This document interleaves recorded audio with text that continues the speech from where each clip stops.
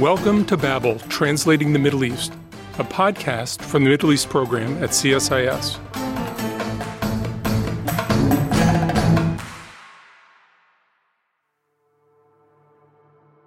The Egyptian government seems to be using horoscopes as a new avenue for disseminating pro-regime messages, hoping that their mystical quality lends credibility to government messaging that is lacking in other outlets. So in the coming year, Egypt will be more orderly and more stable because Saturn is in Capricorn?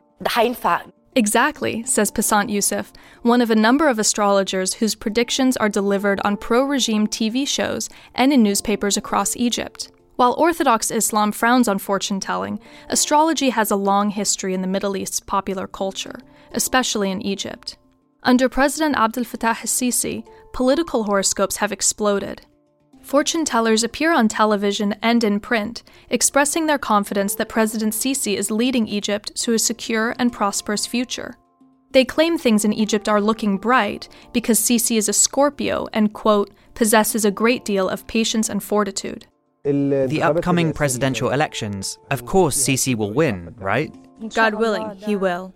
Won't anything painful happen to Qatar, God willing?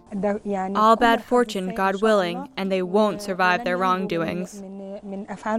Meanwhile, his political foes are cursed with bad fortune. His now-deceased predecessor, Mohamed Morsi's stars, were not aligned, according to one astrologer who read his fortune last year. The astrologer's prognosis? Morsi, quote, operates mindlessly based on his emotions and has illusions of grandeur because he is a Leo. Horoscopes also toe the regime line by encouraging struggling Egyptians not to expect government handouts. The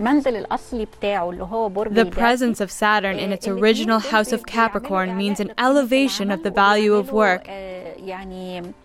Youssef predicts, quote, Egyptians will learn how to do things themselves rather than ask for them.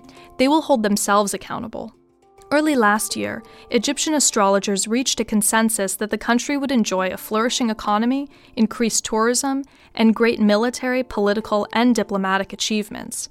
To their predictions, the astrologers were careful to include a cautious, inshallah, God willing.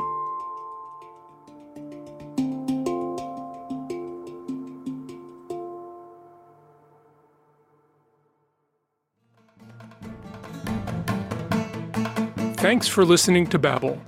If you enjoyed this episode, please subscribe to the podcast on iTunes or Spotify or wherever you listen to podcasts.